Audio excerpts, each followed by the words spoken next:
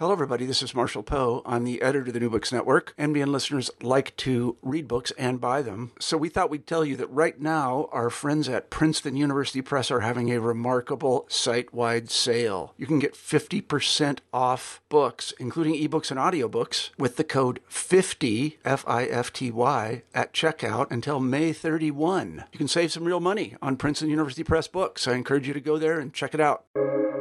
Welcome to the New Books Network. Hello, welcome to the New Books Network. I am your host, Stephen Sakevich. My next guest is Anthony Tucker Jones, and we will be discussing his book, Battle of the Cities, Urban Warfare on the Eastern Front, that was published by Pen and Sword Military in 2023. Anthony Tucker Jones is a former defense intelligence officer and a widely published expert on regional conflicts, counterterrorism, armored and aerial warfare. He is also the author of over 30 books. This will be my second interview with Anthony Tucker Jones. Anthony Tucker Jones, welcome once again back to the New Books Network. Hi, Stephen. Absolute pleasure. Thank you very much for having me back. Now, as usual, we usually like to begin our interviews by asking our guests, tell us a little bit about yourself and what's the backstory behind writing this book. Well, as you know, I'm a British military historian. My tastes are broad, but I have found myself in recent years concentrating on the Second World War. One of the campaigns that's always fascinated me, because it's largely neglected here in the West, is the fighting on the Eastern Front from 41 to 45. I've written a number of books over the years on the campaigns, but it occurred to me it was probably a good time to write a sort of overview of the fighting for the cities, both in the Western Soviet Union and in Eastern Europe, because most books tend to focus on the bigger battles, or they do the big three. So it tends to be, Stalingrad, Moscow, and Leningrad. They're the big three, the ones that, people are interested in and liked. But I thought there were so many other cities that were involved in the conflict on the Eastern Front that it would be good to survey them. And in fact, of course, the challenge for me as a writer was what cities to include and what to leave out, because actually, when you look at it, there are an awful lot. So what I did was I kind of boiled it down to 18, most of them in the Soviet Union, but some in Western Europe, because obviously as the Eastern Front collapsed and the fighting went into the East European states, which of course were Axis satellite allies. Two of them are repeated, so for obvious reasons, Sevastopol and Kharkov is in there twice. Because a lot of the cities, of course, were fought over multiple times. They were overrun by the Germans and then retaken. In the case of Kharkov, there were 4 separate, distinct battles for its possession. So that's kind of what inspired me. I wrote many years ago an overview called Slaughter on the Eastern Front, which sort of, took the reader through all the various campaigns. But to my mind, it seemed a good time to do, this overview of fighting for the cities on the Eastern Front. But the other thing, what I wanted to do was show how Hitler's obsession with certain Soviet cities ended up skewing his strategy. That actually they were his undoing. I've obviously mentioned the big three, but he sort of lost sight of what his goals were, and we can discuss that a bit in a minute if you like. So they had a real impact on the course and the outcome of the war. Yeah, so how significant was urban warfare on the Eastern Front? Because just as you mentioned, it's usually like the bigger battles that usually get focused on. And we did have a previous interview on the Battle of Kursk. That's a major one that gets a lot of attention. But other than Stalingrad and Berlin, like in terms of like street by street urban combat, how significant was urban combat on the Eastern Front overall? Well, but it's interesting because, of course, we tend to look at the Second World War in terms of what we would call today as maneuver warfare. So in German parlance, it's blitzkrieg. And as we know, sort of 41, things happened very quickly. So we have this sort of image of the Second World War about being, combined arms, particularly the Germans, panzers, Lorrian infantry, the Luftwaffe in support, artillery. So you have this image of very mobile, fluid warfare. But of course, the thing with cities is they are traditionally built on major watercourses, so major rivers. So they actually become communication focuses, because obviously if they're built either side of a river, they have major road and rail bridges. They're usually, depending on their size, seat to local government as well, regional administration. So and also, of course, lots of them have industrial suburbs. So a city like Kharkov was a major weapons manufacturing center, as was Stalingrad, as was Leningrad. They're places where weapons and munitions are manufactured. So again, it makes their capture quite important, because that denies, by Hitler capturing them, it denies resources to the Red Army. So initially, in the opening stages of Operation Barbarossa, a lot of the Western Soviet cities were overrun pretty quickly. So Kiev, Kharkov, particularly Minsk and Novgorod, which were on the road to Moscow, they fell fairly quickly, largely because the armies assigned to defend them got themselves trapped in pockets on the outskirts of the cities, and a lot of them were abandoned fairly quickly. Kharkov is a fine example of that. Quite surprisingly, actually, Stalin let his troops withdraw rather than insist they do, a last stand there. They just conducted a rearguard operation for the city, largely to cover the evacuation of very vital industrial equipment. Kharkov famously was the home to, amongst others, the T-34. So it is vital for the Soviet Union's war effort that as much, industrial plant and machine tools were evacuated. So really, they only fought a delaying action at Kharkov. But as the war progressed, of course, things began to bulk down.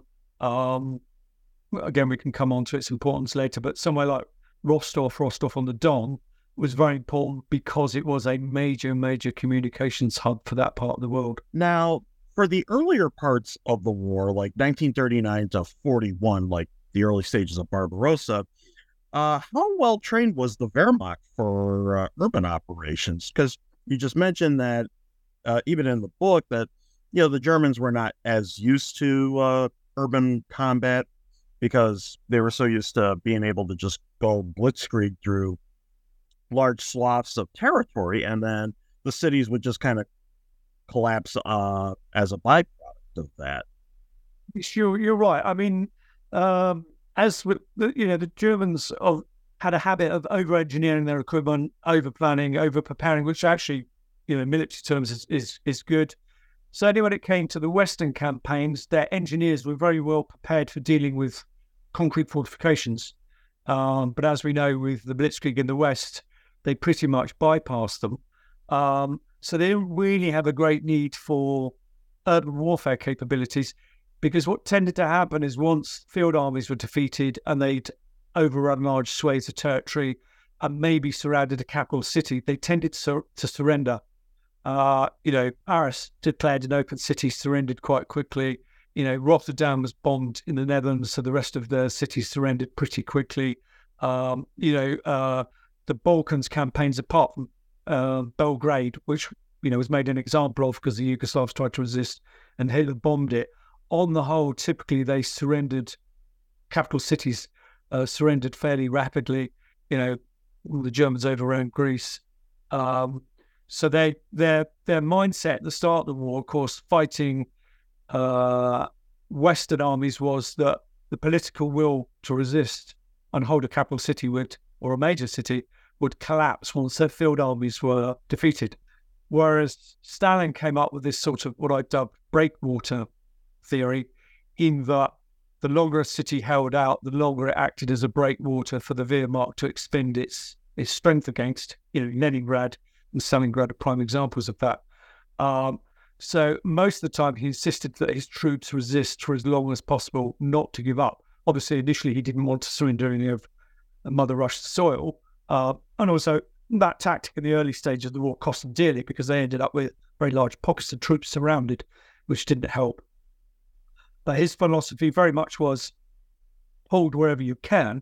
And of course, in doing that, it meant the Germans increasingly had to develop and hone street fighting capabilities that they had not needed in the West. Yes, I remember one account from in Stalingrad, one veteran of Stalingrad, a German veteran, he kind of almost said, our training was more for like blitzkrieg.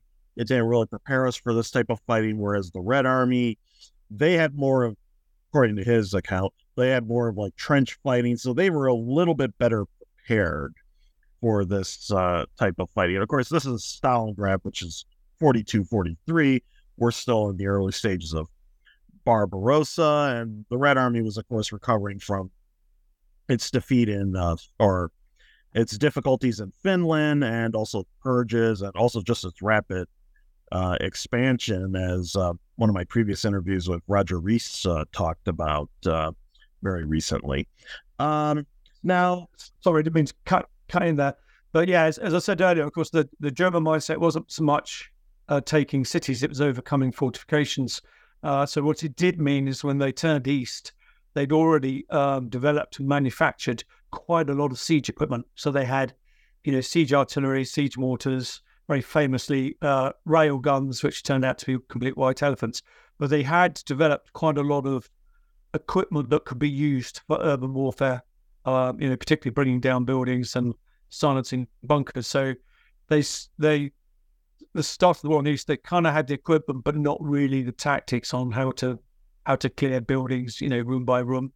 Yes. Now, one of the first major urban battles that you talk about is the Battle of Moscow. And this has significance in more reasons than one, not just for urban combat context, but also this is where the Germans come the closest to actually defeating the Soviet Union, at least achieving a major victory, but then also this is their first major defeat in the war. So what significance does Moscow have in the context that we're talking about? The Germans came us up, in the winter of 41, 42, because they had planned for a swift victory. So the idea of Barbarossa, it was supposed to take 6 weeks to bring the Red Army to its knees. And the Soviet Union, if Stalin was still in power, would sue for peace, and the Germans would be left occupying the great swathe of the Western Soviet Union. But what they hadn't really taken into account was what would happen if the winter set in before they got to Moscow, which of course is indeed what happened. And they got to Moscow's outskirts, the suburbs, but that's as far as they got. And of course, this was a major failing, because what they really needed to do, and they should have learned from the Western campaigns, was if they took Moscow, that was a body blow to the morale of the Soviet Union. Again, it's a major communications hub, major manufacturing center, but also, of course, it's the beating heart of the Soviet Union. And if they captured it, if they launched an all-out assault, the city, would Stalin have stayed? Would he have left? If the Germans had taken it, it's quite possible that there might have been a power struggle, that the army might have sought to unseat him, or one of his Politburo colleagues would have sought to have him removed. So there's a chance that Stalin might have fallen if they'd taken Moscow. He might have been killed in the city during its defense, or there might have been a political coup that got rid of him. But of course, the Germans lost momentum, were ill prepared for the winter, so they lost momentum. And at that crucial moment, General Zhukov was able to redeploy hardened winter troops from Siberia, ready to launch a major counteroffensive along the entire front by Moscow to drive the Germans away from Moscow. Now, the Red Army did that. Their casualties were absolutely appalling. They didn't really know what they were doing, so it was a blunt instrument, but it worked in that it drove the Germans sufficiently far away from Moscow to make Stalin and his cronies feel, that Moscow could be saved. And also, of course, quite rightly in Soviet terms, was a great propaganda victory, because the Germans had stumbled at the final hurdle. So Moscow is very, very important.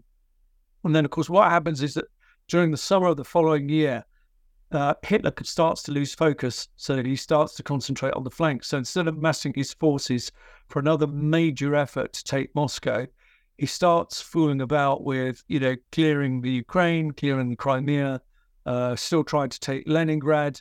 So he loses focus. And indeed, as the war goes on, it sort of changes from a political goal to one of natural resources. He kind of goes on this sort of will-o'-the-wisp hunt, if you like, for, grain and oil, Ukraine being the breadbasket of the Soviet Union, and then the Caucasus being the primary oil supplying region to the Soviet Union. He got it in his head that, he needed to capture these. If the Red Army was deprived of oil, then it would grind to a halt. But of course, that actually ended up resulting in catastrophic overstretch. So to my mind, that's a major strategic blunder. He should have carried on trying to take Moscow. Now, another battle that you feature is the Battle of Kiev, which is, I believe, August 1941.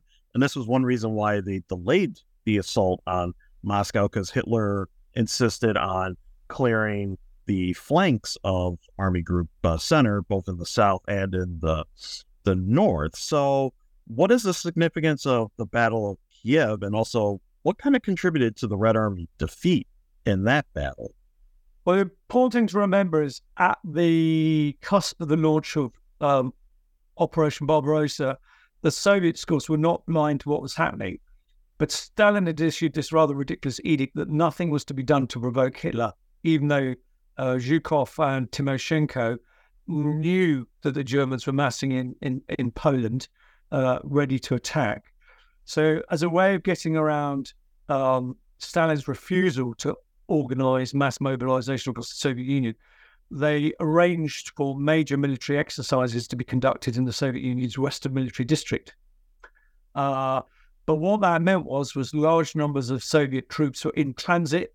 Their weapons had not necessarily been issued, ammunition had not been issued, artillery was elsewhere, tanks were elsewhere. So in fact, Barbarossa hit the Red Army at the optimum time. Timoshenko and Zhukov's intentions were right, they were well intentioned, but the problem is, because they were in the process of gathering their armies, Hitler caught them at a moment probably when they were most vulnerable. And what happened was that Stalin didn't really want to accept that he was losing, so he kept on insisting that the Red Army launch counterattacks. Well, of course, to do that, they had to mass their troops. And of course, in the case of Kiev, he didn't want to lose the city. They would mass large numbers of troops and conduct these counterattacks, but what that did was it simply drove the Red Army deeper into the Wehrmacht moose, if you like, and very, very large, hundreds of thousands of Soviet troops ended up trapped in pockets and ended up surrendering because there was nowhere for them to go. And the net result of that was, of course, when they were defeated outside cities like Kiev and Kharkov, there were no troops left to defend those cities because obviously they'd been surrounded and forced to lay down their arms. So certainly the battles in the Ukraine are very important. As you rightly point out, Hitler knew that he needed to clear his flanks because there were large numbers of Soviet troops on them. And that included, obviously, liquidating those that were in the Ukraine. Yes, I remember one estimate. It was almost 650,000 Soviet troops were captured at Kiev, somewhere around that number, 600 to 700,000. And that's a real impressive number for any military to lose. I think what it does also illustrates at that stage of the war, poor level of Soviet command and control, because that, 500,000 men, to lose them in one go, why was there no plan to relieve them? Why did they not withdraw? Why did they not conduct a rearguard action to save large numbers of them? In the early stages of the war, Stalin would, and, Hitler was later to emulate it in the latter part of the war. Stalin was adamant that they were not to give ground. And of course, if you do that, you then lose the initiative, because if you're stuck in one place, you can't move about. And certainly 41, 42, the Germans are fighting a very, very fluid battle. They were very flexible. They fought on their feet. They showed initiative. The other thing is to remember, of course, in the opening stages of Barbarossa, much of the Red Air Force had been knocked out either in the air or on the ground. So the Luftwaffe largely had a free hand. So it meant, every time the Soviets were ordered to counterattack, and they had to mass their troops. Of course, when you mass your troops, they present a very tempting target for the Luftwaffe. So they tended to be bombed and shelled into oblivion before they'd even got to the jump-off points for the attacks. Luftwaffe also, of course, would bomb bridges. So they'd take out bridges, so it made it very difficult to bring up supplies, withdraw wounded. So they at that stage of the war, the Wehrmacht working together very effectively paralyzed the Soviet command and control of large numbers of troops, and basically sapped their will to resist. Again, I can't remember what the total number is. It's something like 3 million in the opening stages of the war on the Eastern Front surrendered. I mean, that's a colossal number. But that goes back to my point that Hitler knew he needed to defeat the Soviet Union in 6 weeks because he could not afford to fight a war of attrition. Soviet population was such that it could regenerate its armies. It would take time, and obviously it would need factories to manufacture weapons. They'd need to be trained and equipped and all the rest of it. But the Soviet population obviously was vastly bigger than that of Germany. So, if Hitler got locked into a war of attrition, it was one that inevitably he was going to lose. And that's in part, of course, where his strategic failure comes, is that he loses sight of what his goals were, in terms of defeating the Soviet Union. Now, any sane person would have simply gone, don't do it in the first place. It was ultimately, it was a war he couldn't lose, because the Red Army would have retreated east of the Ural Mountains anyway, licked its wounds, recuperated, and at some point would have sought to recover the western portion of the Soviet Union. So quite what Hitler thought his long-term goals were, I don't know. His goal was achievable short-term, but long-term, I don't think it ever was. Kind of a lack of grand strategy, thinking on the part of the Germans during World War II, which really cost them in the end.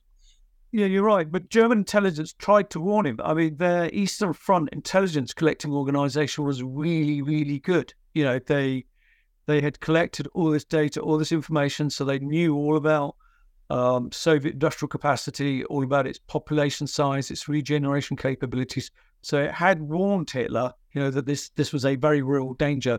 He was picking a fight he could not win, but he chose to ignore it. Yes, that was actually one issue after the war with Operation Paperclip, where American intelligence, they actually wanted some of these guys, German intelligence officers who spied on the Soviet Union, because they wanted that data, because now the Cold War was underway, and they said, no, your information is useful for us, but of course the catch was also we protected them from any type of prosecutions for war crimes. But it's like, well, you help us and we'll have your back. And that's kind of become a little controversial over the years. Yes, you're right. I think it was Colonel Galen who wrote his memoirs after the war and became a general and ended up the head of intelligence in West Germany. He surrendered. You're right. He surrendered to the Americans, and he handed over his entire database to the Americans. So all the German intelligence on Soviet Union, part of the trade-off for him being given, free from prosecution and safety in the West, was that he handed over all this information, and some of his staff went with him as well. Obviously, he had this very useful bargaining chip. Yes. Now, another area that was a focus of urban operations in 1941 was the Crimea, which, of course, in recent years has become in the headlines again, but you focus on particularly Odessa and Sebastopol. So what were some of the early urban operations in the Crimea in 1941? So, of course, is on the north coast of the Black Sea. I always get the Baltic and the Black mixed up. It's that Homer Simpson moment, isn't it? The Black Sea. It's on the north coast to the west of the sort of land entrance to the Crimea, if you like. It's the Perekop Isthmus that leads onto it. Both were important naval bases. Both were attacked by the Romanians as well as the Germans. I mean, that's important to remember that Romania had sided with Germany, so took part in Barbarossa. And the Romanians put an army with German support against Odessa. And Odessa held out very well, but got to the point where it was in danger of being taken. And it's one of those few occasions, again, where Stalin authorized a withdrawal. So the garrison and a lot of the people from the city were evacuated down to Sevastopol, which, of course, is the Soviets' naval base in the Black Sea. And it wasn't until Odessa was taken, of course, that the Germans and the Romanians could then press on east towards the entrance to the Crimea. And one of the reasons Hitler needed to take the Crimea was obviously he needed to take Sevastopol because that would deny it to the Soviet fleet. He didn't have a navy at that time on the Black Sea. The only way of neutralizing the Soviet fleet was using the Luftwaffe. So what he needed to do as quickly as possible was to deny them of their naval bases as much as possible. And if you keep going east, obviously you've got Georgia there on the eastern coast of the Black Sea. He needed to take all those naval bases. So the key first one obviously was Sevastopol. The other reason that he needed Sevastopol was he wanted to clear the Crimea so he could get across the Kerch Isthmus into the Kerch Peninsula, into the Kuban, which leads down into the Caucasus, because, of course, one of his goals became securing the oil down there. So he couldn't leave the Crimea held by the Soviets in his rear, because obviously they could hold out and support the Red Navy, the Soviet Navy, because they could keep ferrying in troops and supplies, which indeed what happened until the Germans finally secured it. And it it took them a long time to take Sevastopol. I mean, the Soviets held out quite heroically there for a long time. But of course, its defenses were really good because it had always been, because of its role over the years, you know, it had all these forts facing both to sea and landward. And that's kind of what contributed to why Sevastopol was able to hold out for so long against the Germans. Well, another one of the reasons is, of course, the Germans first had to clear the rest of the Crimea. And the Crimea has an awful lot of mountain ranges. You know, the central area of it is heavily mountained. So to clear that, they had to do that. Also, of course, initially, the Kerch was a good point for the Red Army to cross over with reinforcements. So they had to secure the Kerch to stop Soviet troops crossing the straits there. It's a very narrow waterway which leads into the Sea of Azov just to the north. The Germans had to close that off to stop the Red Army feeding reinforcements into the Crimea. So they had to secure that and the rest of the Crimea, really, before they can turn back west to deal with Sevastopol itself. So that's one of the reasons why it took so long. And before the Germans launched a full-out assault, the Red Army kept on conducting counterattacks in the Crimea. You know, it kept feeding in more and more troops. And also the Soviet Navy very heroically kept coming in very close to the Crimean coast and shelling German positions, you know, at risk of being bombed by the Luftwaffe, because obviously once they'd taken Odessa, they had all the airfields there, so they could operate down into the northern part of the Black Sea. So initially the Red Fleet, until its losses got to such a stage where Stalin ordered it not to put to sea anymore because, you know, he was losing ships too much. It also contributed to slowing down the German conquest of the Crimea. Now, Sevastopol is also where the Germans used Dora, the major siege gun. And you mentioned like their siege guns early on because they were expecting traditional sieges, not necessarily like street by street fighting. Is that true? Yeah. Well, as I mentioned earlier, they prepared quite a lot of weapons to deal with the French Maginot Line, which of course was this whole series of concrete fortifications along the German and French border. But because they bypassed the Maginot Line, they didn't need them, so they shipped a lot of them for the Eastern Front. You're right, to deal with particularly Sevastopol because it was so well defended. And they built 2 railguns, Gustav and Dora, great, huge, enormous things. I'm going from memory here, but they needed something like 1,500 crew, you know, so it shows you how manpower intensive they were. They needed special railway lines laid because they were so enormous. So they were real white elephants, but I think having built them, they decided that they needed them. So one of them was sent down into Crimea. I can't remember how many rounds it fired, not a lot. It was something like 16. Again, I'm going from memory here, but it didn't fire a lot of rounds. But of course, the shells were so heavy that they would pierce pretty much any concrete. So the poor defenders of Sevastopol, you know, even in their deepest bunkers, found themselves at risk. Now, as we go from 1941 to 1942, is there any type of shift in the German capabilities in terms of urban warfare? Are they kind of becoming a little more familiar with how to fight and trained in urban operations? Yes, I mean, the Germans rapidly realized they needed to hone their street fighting skills because obviously the fighting began to coalesce around Leningrad, which of course was never ever completely surrounded, so the Soviets were able to feed in reinforcements all the time. And then obviously taking Stalingrad, Stalin refused to evacuate the population, and he refused to allow the Red Army to withdraw to the eastern bank of the Volga, which he could have quite easily have done, and used the river as a barrier. So it clung on in the industrial area on the western banks of the river, and the Germans, of course, had to fight to clear them out of that. As the winter progressed, of course, the fighting sort of bogged down, but it became sort of a tunneler's warfare, and also particularly in the case of Stalingrad, in the western suburbs of the city, a lot of the buildings were built of wood. So, of course, once they'd been shelled or bombed on a regular basis, they'd burn down. I've seen some marvellous photos of this landscape of just chimneys, because the only thing in the house that was built of brick was the chimney stack. So you had these sort of strange, forlorn towers on this open landscape where the houses were what stood. And also, of course, what both the Germans and the Russians did was they would take the wood. So those houses that they didn't use as accommodation, or had been ruined and there was still timber left, they would use it obviously to build bunkers and trenches and what have you for siege warfare. So again, a lot of buildings vanished. So it was only sort of the central core of the city, particularly the industrial area where you had brick factories and things, and then of course famously the Stalingrad, concrete grain silo that both sides fought over because whoever controlled it had 360 view of the city. Now, we just talked about the Germans. How is the Red Army kind of evolving in its capabilities of urban warfare from 1941 to 1942? Well, again, when the Second World War broke out, the Red Army was struggling with the very things that the Germans had figured out. So it was on the cusp of how do you do maneuver warfare.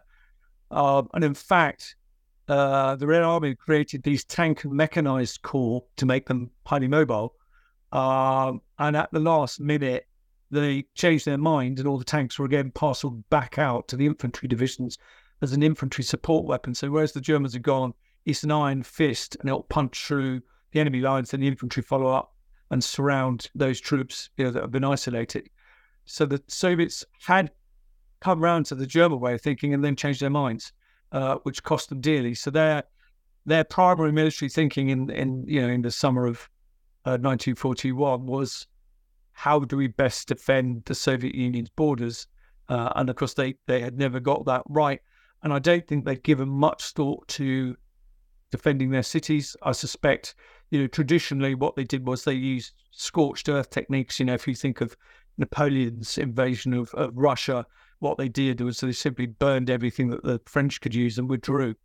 And I think Soviet mindset, even in the in 1941-42, was we'll burn everything, evacuate everything we can, and we'll destroy all bridges to slow the Germans down.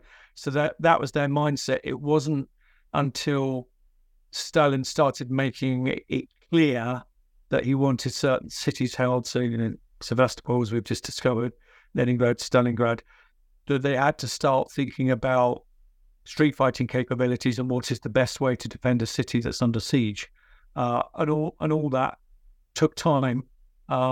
Obviously, when the tide of war turned, the Soviets then their mindset had to go from how do I defend a city to how do I capture one. So they sort of found themselves in the same situation as the Germans did in the summer of sort of 42 and 43. Now, the next significant battle that you talk about in the book is Rostov-on-the-Don. And what significance did this city have for the Germans in 1941, 1942? I was quite interested in covering Rostov because in most books on the Eastern Front, it tends to be a bit of a footnote. The Germans captured it, and that's all you really need to know. Whereas actually, it was a pivotal city because it opened the road north towards Stalingrad and it opened the road south into the Caucasus. The Caucasus, because of its diverse ethnic mix, had this history of causing trouble for both the Russian Empire and then the Soviet Union. You've got your Chechens and all those various groups, fiercely independent people, not keen on outsiders. So the Soviet Union had run the Caucasus pretty much from Rostov. It was their sort of headquarters, if you like, for all their security and policing operations down in that part of the world. Obviously, it dealt a lot with Baku because Baku, of course, was the key city for looking after the oil fields in the Caspian. So Rostov was very important. It also, of course, was a communications hub. So a lot of the grain that was grown in the Ukraine and a lot of the fruit that was grown in the Caucasus, because the Caucasus have a very Mediterranean climate, so it's good for fruit and vegetables, obviously, as well as the oil, and also has a lot of raw materials. A lot of that was shipped north into Rostov and elsewhere to the Soviet Union, and likewise, Ukrainian grain went through Rostov. So Rostov was a very, very important communications hub for the Soviet Union. And that's why Hitler made a point of taking it. Again, the Soviets made a reasonable job of defending it. It took the Germans several efforts to do it. But of course, once they had it, it basically acted as the key for, what became known as Operation Blau or Operation Blue, which was this dual-pronged attack down into the Caucasus towards Baku and then obviously north towards the Volga and Stalingrad. Now, we have talked a little bit about Leningrad, but what was the significance of Leningrad? Because Leningrad was able to hold out throughout the entire war up until 1944 when it was relieved. And there were some minor attempts by the Germans to try to break through, but for the most part, Hitler just wanted to starve out the city. So how is the significance of Leningrad from the perspective of urban warfare on the Eastern Front? Well, first, of course, politically, it's hugely important because it used to be St. Petersburg and it used to be the capital of the Russian Empire. The Soviets moved it to Moscow because Moscow was more central. And also, I think they felt that they were less at risk there, because they were further away from the border and potential trouble. So they moved it. And obviously, once the Soviet Union was created, St. Petersburg became Leningrad, named after Lenin. And it was a major industrial center, major naval base. So politically very important to the Soviets, infrastructure-wise very important to the Soviets. So it was vital that they kept it. And initially Hitler's plan had been to take it in concert with the Finns, because the Finns had fought that winter war in 1939-40 against the Soviet Union over their border and had lost a great swathe of territory. So they sided with Hitler in what they called a continuation war. But Marshal Mannerheim, the Finnish leader, very sensibly had decided all he wanted to do was reclaim Finnish territory. He did not want to start taking chunks of the Soviet Union. And what that meant was that his drive came to a halt north of Leningrad. So instead of pushing further towards the city, which would have greatly assisted the Germans, he came to a halt. So it greatly impeded Hitler's ability to capture the city, because as I mentioned earlier, it was never completely surrounded. So it meant they could keep on feeding, reinforcements into it. And once it became very apparent that they couldn't overrun it, as you just rightly pointed out, Hitler decided that he was going to beat it into submission by shelling and bombing it and starving the population into surrendering. So that's the route he went. Like Stalingrad, well, he was just going to bludgeon his way in and capture it. With Leningrad, because the outer defences were pretty good, plus the flaw in the plan involving the Finns, and again, obviously, because it was a port, they could bring in reinforcements from the sea. And then to the northeast, you've got a major chain of lakes, which again the Soviets could ship supplies across. So I think so Hitler decided that he would use total war on the city and force it to surrender. But of course that didn't work out. It held out until 1944, until such time it was finally relieved. And it's also important to remember, because while Hitler was trying to capture it, the Red Army did keep launching various counterattacks. They did their utmost to drive the Germans away, but all the early ones, like their other counterattacks, the southern part of Soviet Union and Ukraine and in Belarus, were poorly planned and poorly executed and poorly prepared. So it often came unstuck. Again, the Red Army lost huge numbers of troops trying to defend, Leningrad. So there wasn't. It turned into trench warfare. So go back to the original point of your question, there wasn't really street fighting when it came to Leningrad. Obviously, there were towns in the outer defences that were captured and fought over. But essentially, it turned into siege warfare because the Soviets dug in their outer perimeter outside the city. And likewise, the Germans dug in facing those Soviet defences. It's also worth remembering, as I just mentioned, that part of the world was not good for armoured warfare. So it's heavily forested and there are lots of lakes. So it wasn't friendly for manoeuvre warfare, very much an infantry battle. It was very difficult concentrating forces because, the geography simply got in the way.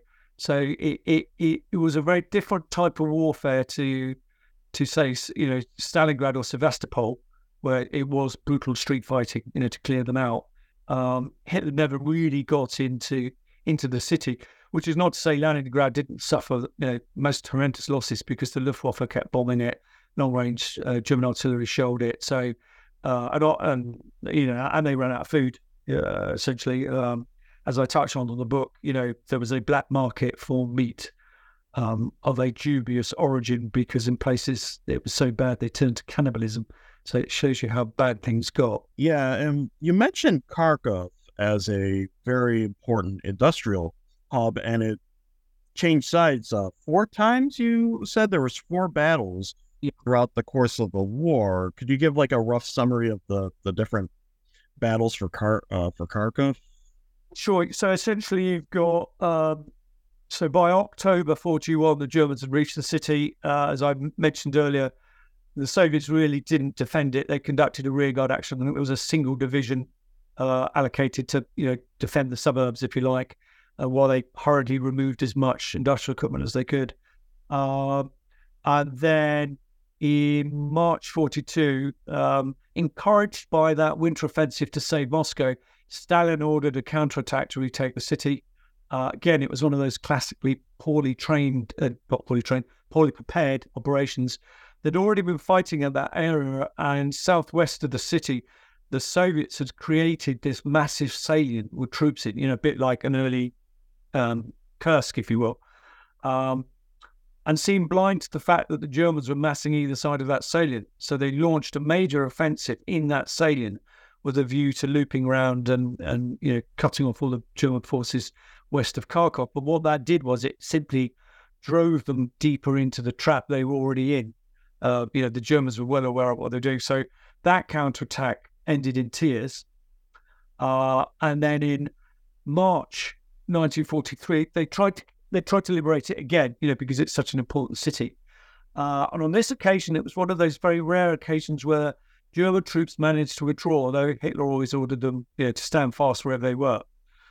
Von Manstein down there, the SS did him a favour because the SS divisions to the north of the city went our positions untenable and drew. So von Manstein had a reason to evacuate the city, which he did. So his forces withdrew in good order and prepared to counterattack. And again, of course, the Soviets came headlong into the city, stretched their supply lines and what have you. And von Manstein launched this very famous riposte, which defeated the Red Army once more. So that's the third battle. And then the fourth one took place after Kursk, because the Germans ran out of steam there. To the north of the Kursk salient, the Red Army was able to liberate the city of Orel, which is again major communications hub. Because you had German shoulders either side of the Soviet bulge in Kursk, so they flattened out that northern shoulder, and then they did exactly the same with the southern shoulder of the Kursk salient by liberating the city of Belgorod and Kharkov, which was both bloody battles for the cities because the SS, the Waffen SS, did their utmost to prevent them, liberating them, but they simply didn't have the resources to stop them. By this time, the German armed forces are increasingly short of resources. So, summer of 43, Kharkov is finally liberated for good. And of course, it's that stage when Soviet morale really is taking a boost because they're going, we've got the wherewithal now to drive the Germans out of our cities and keep them. So that's the 4 battles for Kharkov. So you can see again how the importance of that city kind of skewed both sides' strategy all the time. Because what it did was it meant they lost the ability to maneuver on the battlefield because their goal was that city, not what's going on the battlefield, if you like. Now, also going back to 42 with Operation Blue, the Germans also tried to advance towards Grozny, which most people know as the capital of Chechnya, but that failed. Why did the German advance towards Chechnya, towards Grozny, fail in 42, I believe, or 43? 42, 43. Well, initially it went reasonably well, but of course by that point the Soviets had created all these defensive lines, between the Black Sea and the Caspian, because obviously the Caucasus is effectively a funnel of land between those two seas, and again enormously mountainous. It's obviously the Caucasus is a mountain range, so not ideal country to fight in, particularly in the winter. And the Germans lacked. They had some good mountain divisions. The Romanians committed some mountain divisions as well. So they had units specifically trained for mountain warfare, which was good. But they lacked armour. So I think initially there was only 1 or 2 panzer divisions available to fight their way south. So because the further they got, the longer their supply lines became, the more stretched they were. And the more the Soviet defences began to solidify. And also Stalin made it known that Grozny was not to be lost, because if they lost that, there was a good chance they would get to Baku. And they didn't want to lose Baku because of the importance of the oil fields. So really, the short answer is why they never made it is they kind of they ran out of steam. The Russian winter got them, the mountains got them, and they were pretty much at the end of their lines of communication. But it's also worth remembering that while they were trying to cut their way to Grozny, which is sort of eastern part of the Caucasus, they were also fighting their way down the eastern coast of the Black Sea.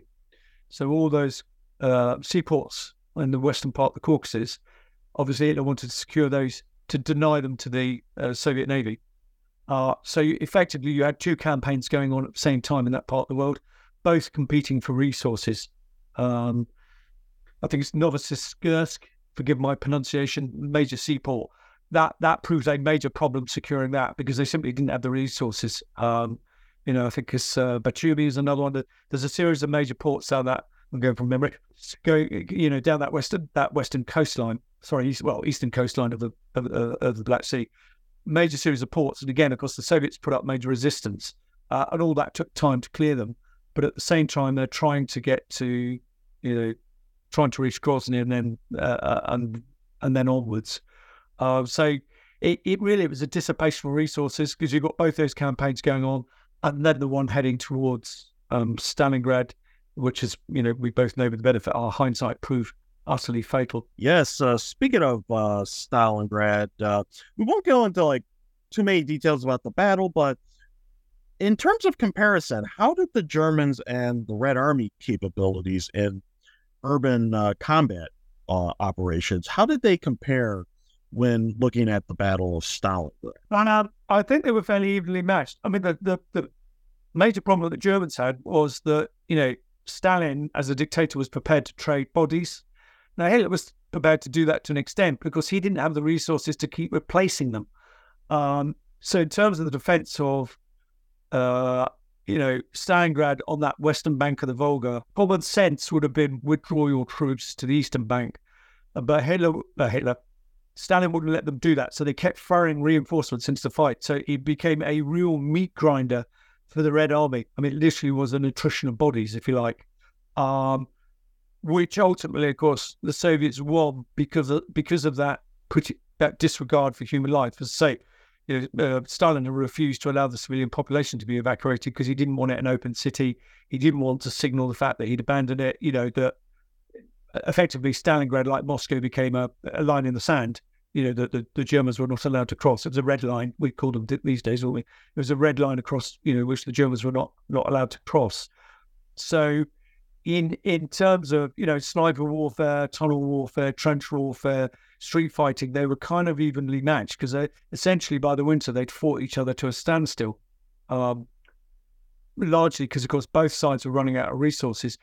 But also, of course, what Stalin did very cleverly was he limited what was being fed into the Stalingrad battle because those reinforcements and new equipment coming out of his factories are actually being massed to the north and the south, ready for a major counteroffensive, which would cut either side of Stalingrad and, of course, surround the German garrison there. So he played a masterful game of chess there because effectively he held the Germans in checkmate, in Stalingrad, while he prepared for these major offensives, which of course targeted the satellite armies. So that targeted the Romanians, the Hungarians, and the Italians, whose capabilities were a lot weaker than the Germans.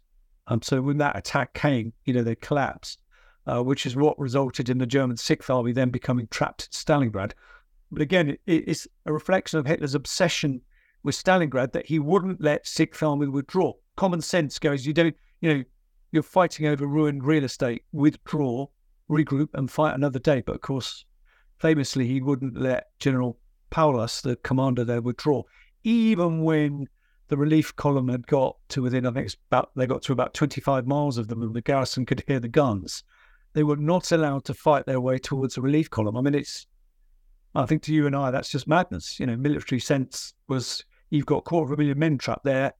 Even if you can save 100,000 of them by fighting your way south and meeting up with von Manstein's relief column, then that's a result. But of course, Hitler refused. He said, no, you stay there till the relief column gets you. But he didn't have the strength to get his way all the way to Stalingrad. Now, By 1944, so Kursk and Stalingrad are behind us, and now the Germans are on the defensive. They're the ones now having to defend the cities. They're not quite yet in Germany itself, but how would you compare the Red Army and the Wehrmacht in terms of street fighting or urban warfare capabilities in 1944? Were they about evenly matched? Did the Red Army now have a bit of an advantage now? Well, of course, by 44, it's a case of the Red Army working to liberate Soviet cities. So obviously they had to think out, where possible, think of ways of, liberating them with as little damage to the city as possible. And that quite often involved, partisans and fifth columnists and what have you, securing sites, on their advance. Although the cities have been horribly damaged, because even the Soviets didn't want to flatten completely what was left, trying to liberate them. So they had to give some thought to how they would, rescue their own cities. Certainly by 44, the Germans are stuck in this dilemma of trying to conduct what they called flexible defence, because they really didn't have the ability to hold a static defence line along the complete length of the Eastern Front. So they were reliant on sort of more mobile warfare to plug gaps every time the Soviets broke through. But in 44, of course, Stalin conducts his version of D-Day in Operation Overlord with something called Operation Bagration, which was designed to destroy Army Group Center to the east of Minsk. And of course, once that was done, Red Army's in Minsk.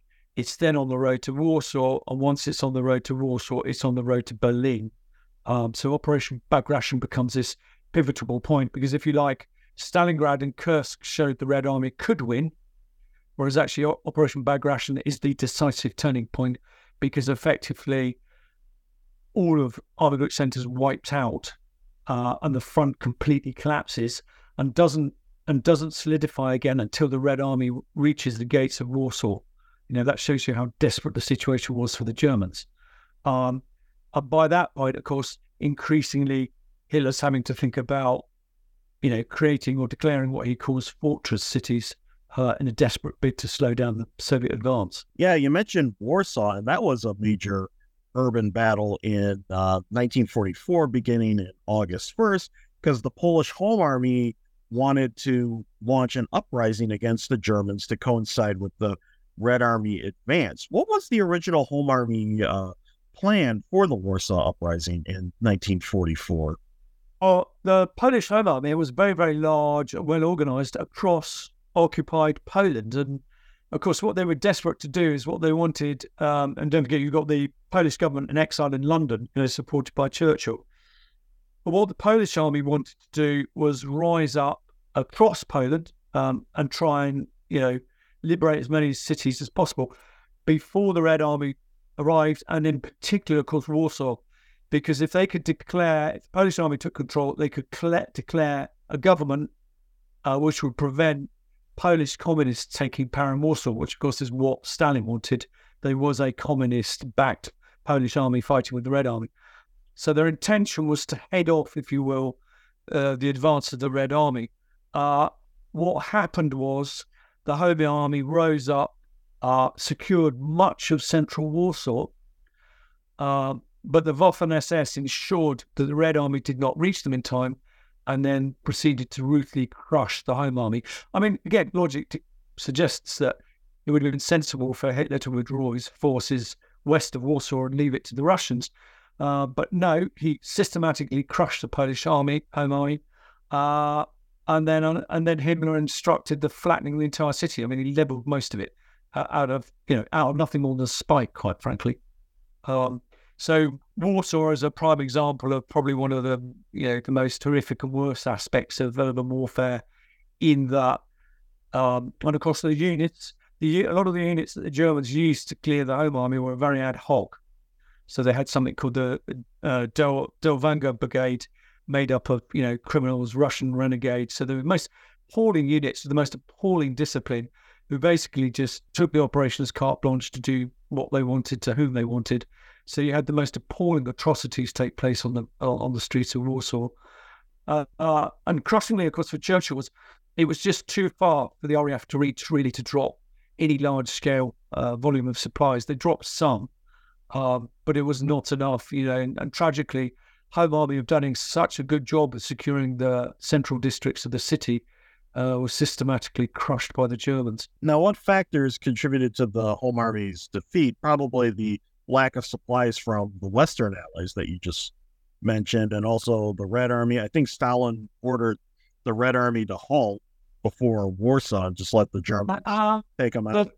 There's a school of thought that thinks that Stalin called a halt to the Red Army deliberately to allow the Germans to crush Polish Home Army. And I think there's an element of truth of that. It's also worth remembering, of course, Warsaw represented the high watermark for Operation Bagration. So by that point, the Red Army was exhausted. It had covered hundreds of miles, conducted lots of heavy fighting.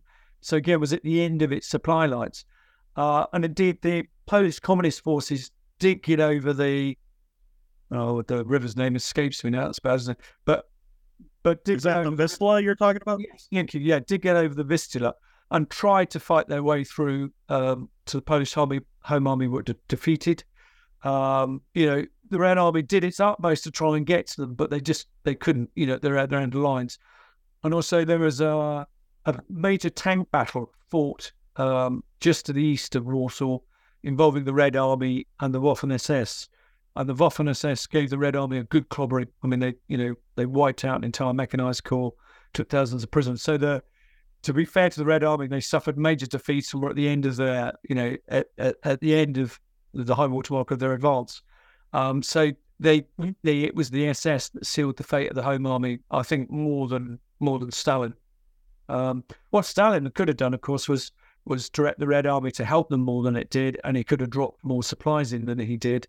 But of course, Polish Home Army didn't meet his political agenda, which was to put a communist Polish government in power, which is what he wanted. Now, how was Warsaw eventually captured by the Red Army? It was in January 1945, I believe. Well, basically, by that point, the Germans had stripped the area of all their major units. There wasn't really anything to defend it with. So pretty much the garrison, without permission, withdrew. There wasn't anything they could do. So they pretty much left once the Red Army was approaching. But you think that, from August 44 to January, it means they suffered, another 6 months of German occupation before finally being liberated. Now, you mentioned earlier that Hitler would declare several cities fortresses, and especially during late 44-45, could you go into more detail? What did that mean, and what effect did this have on the urban battles during the last stages of the war on the Eastern Front? Sure. I mean, Hitler took basically a leaf out of Stalin's book in that he, like Leningrad, Stalin, and Moscow, he announced that certain cities were fortress cities and were not to be given up ever, that the garrison was to fight to the last. And in his fevered mind, he imagined he had all these mobile armies that could then cut their way through to the cities once they were surrounded, liberate them, and they would become springboards for counteroffensives against the Red Army. But of course, farcically, he didn't really have the resources to do that. So he condemned all those cities, declared fortress cities, to miserable fates. Amongst them was Budapest, the Hungarian capital. He didn't want to relinquish that because obviously that was on the road to Vienna, so he didn't want to expose Vienna. Also, he clung on to Budapest for as long as possible because he wanted to maintain control of Hungary's oil fields. I mean, they were overrun by the Red Army fairly quickly in the summer of 44, but he wanted access to those. And then to the north, you've got Königsberg, which was the capital of Prussia. He declared that a fortress city because it was the capital of Prussia. And he wanted that as a high watermark for the Soviet advance. And then likewise to the south in Silesia, he did the same thing with the city of Breslau. He declared it a fortress city. What's interesting is Budapest was eventually taken. I mean, the garrison suffered a miserable fate. He wouldn't let them withdraw, and when they finally did, they were massacred in the streets. I mean, it was just a bloodbath, the liberation of Budapest by the Red Army. Breslau, quite remarkably, held out until the very end of the war, so they didn't surrender until after the German surrender. And Königsberg was overrun, but again, held out for as long as possible because it became pivotal to something called Operation Hannibal, which is basically a German Dunkirk. And what they did was they conducted this maritime evacuation along the coast, the Baltic coast, of as many units and civilians as possible in the path of the advancing Red Army. Königsberg's port isn't great, but just up the coast from it's a place called Pilau, which had a deep water port. So those two locations became very, very important to hold out for as long as possible in order to evacuate. I mean, I think they evacuated over 1 million people in the end, by sea, obviously under attack by Soviet U-boats and the Red Air Force and what have you.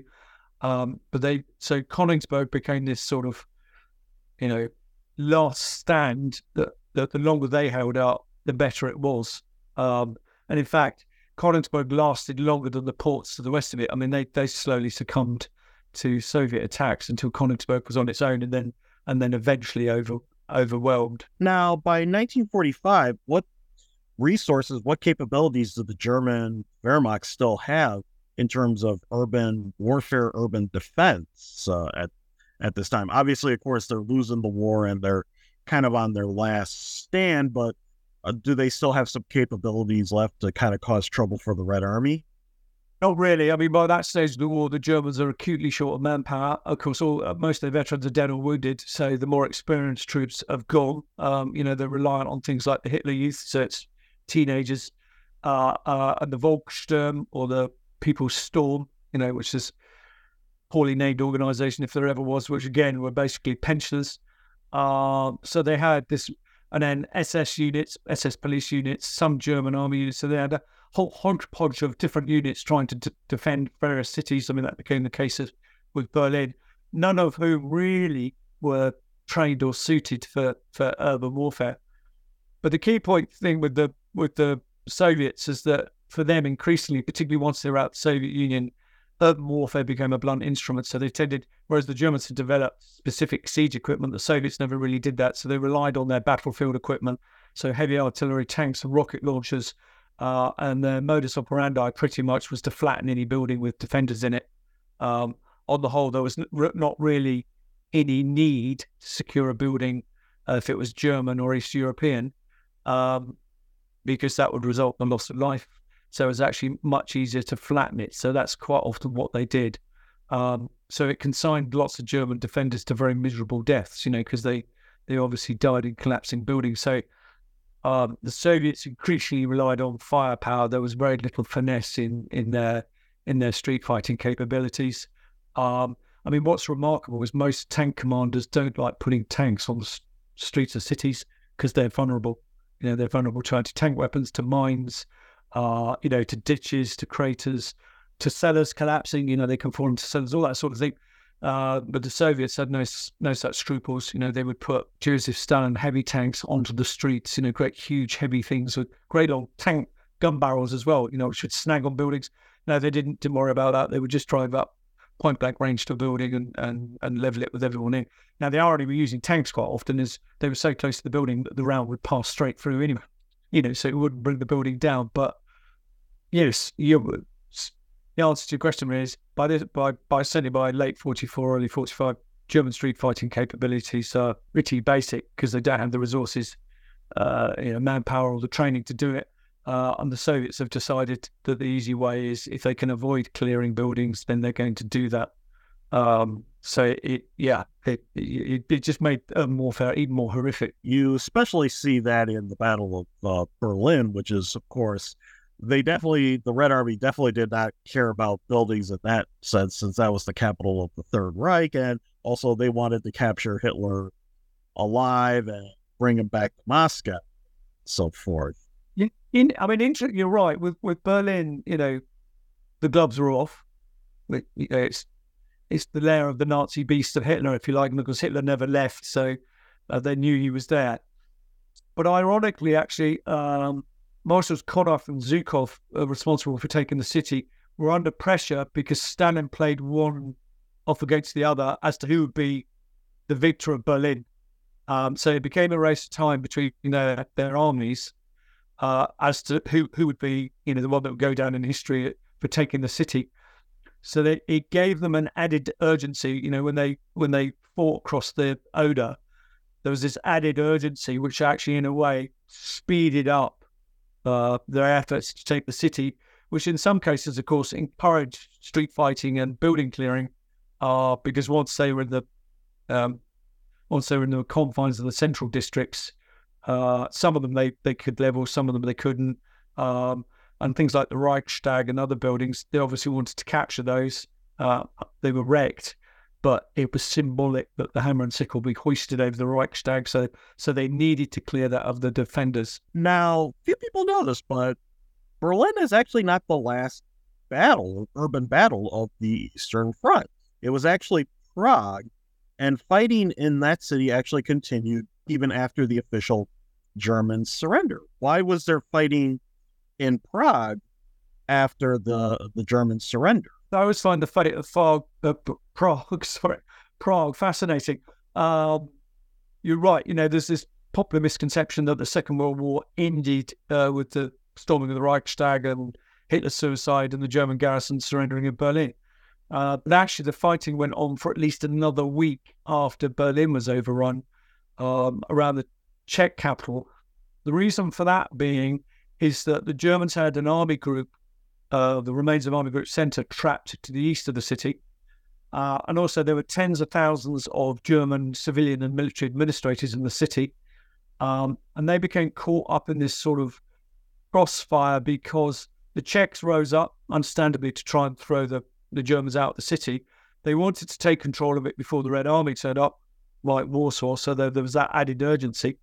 And then to complicate matters, there was a division of Russian renegades outside the city who'd been recruited by the Germans and had come under the SS command, but the SS had disowned them. And the Russians thought that one of the ways to save their necks would be to side with the Czech insurgents because they would help with the liberation of the city, and that would carry them favour.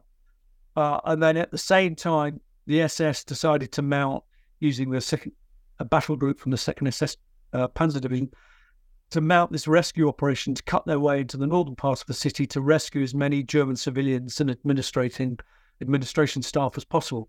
So you had this very, very confused situation going on in the city, and the Germans didn't. Obviously, it took time as well for news that Germany had surrendered. I mean, to be fair, the official documents weren't signed until the 8th of May. So it took 6 days after the surrender of the garrison for the official surrender to be signed. So in the meantime, you ended up this very, very confused battle for the city of Prague, which led to a very, very confused situation. Red Army very keen to get their hands on the Russian renegade division because obviously they viewed them as traitors.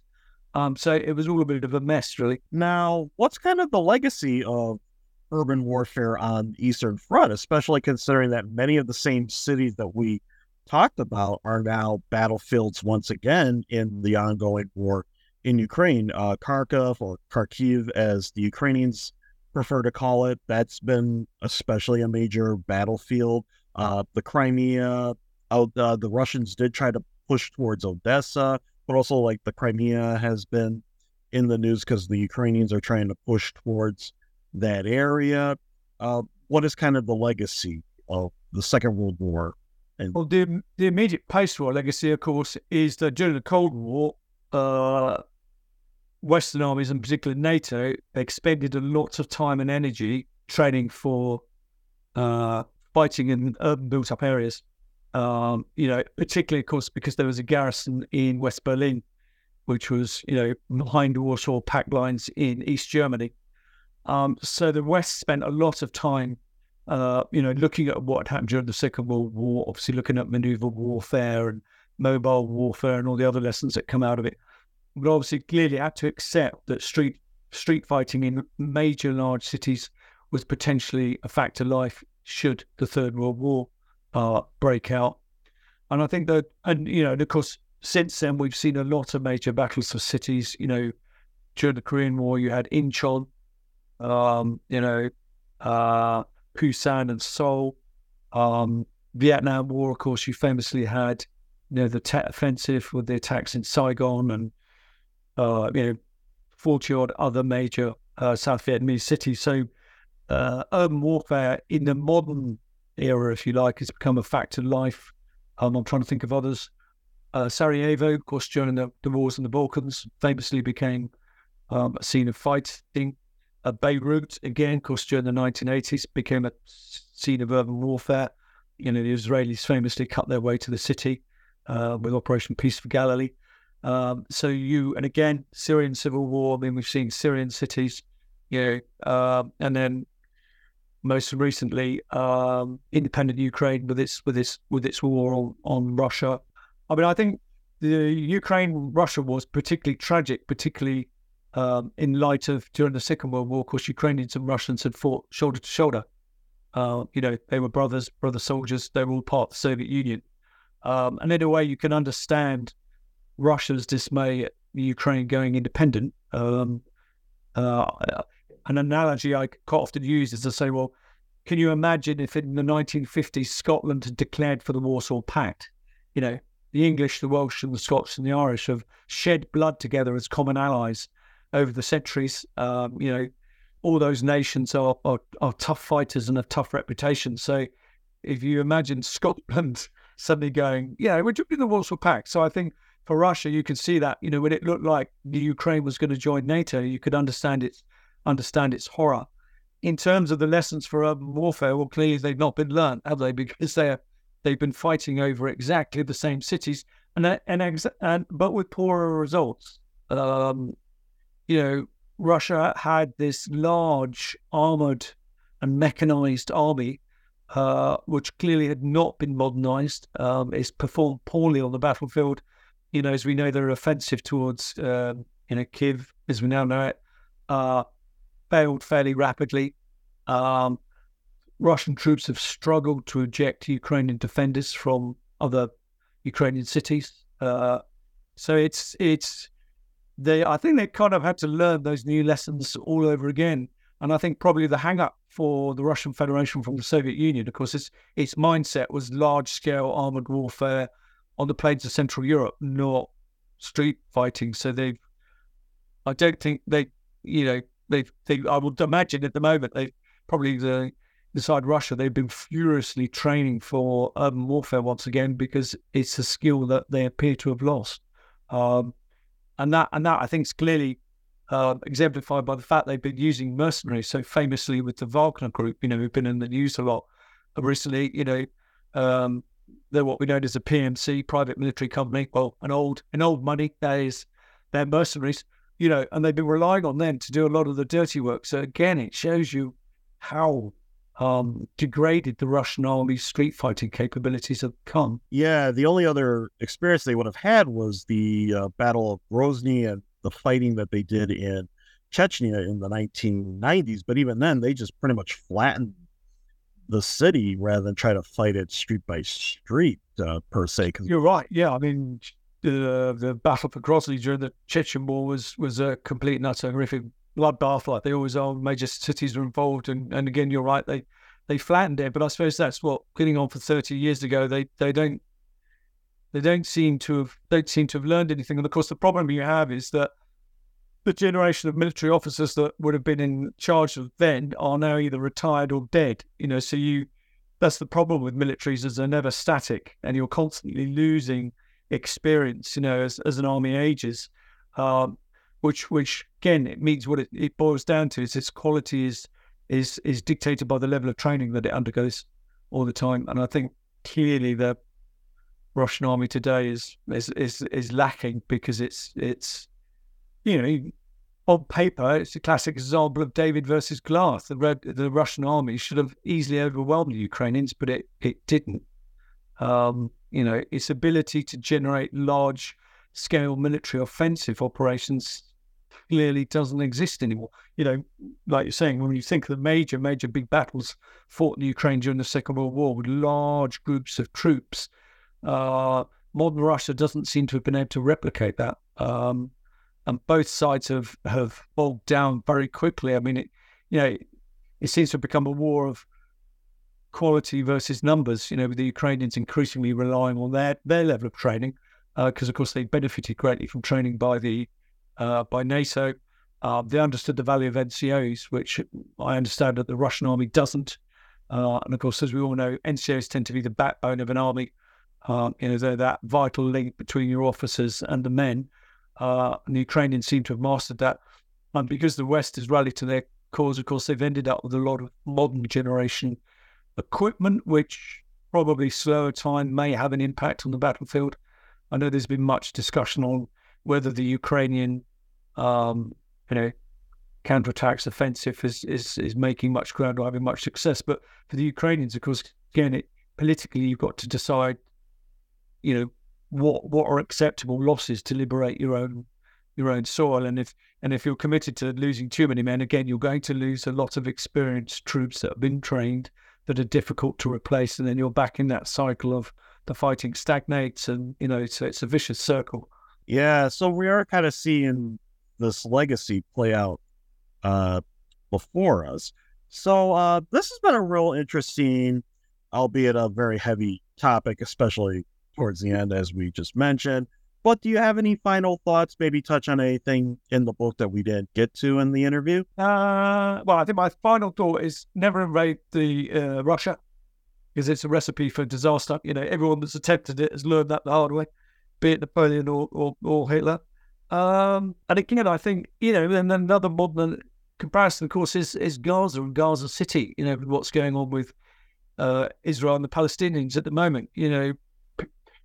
People seem to have short memories. They're shocked at the devastation caused by urban warfare, but that's a sad reality of fighting in major cities. That's what happens.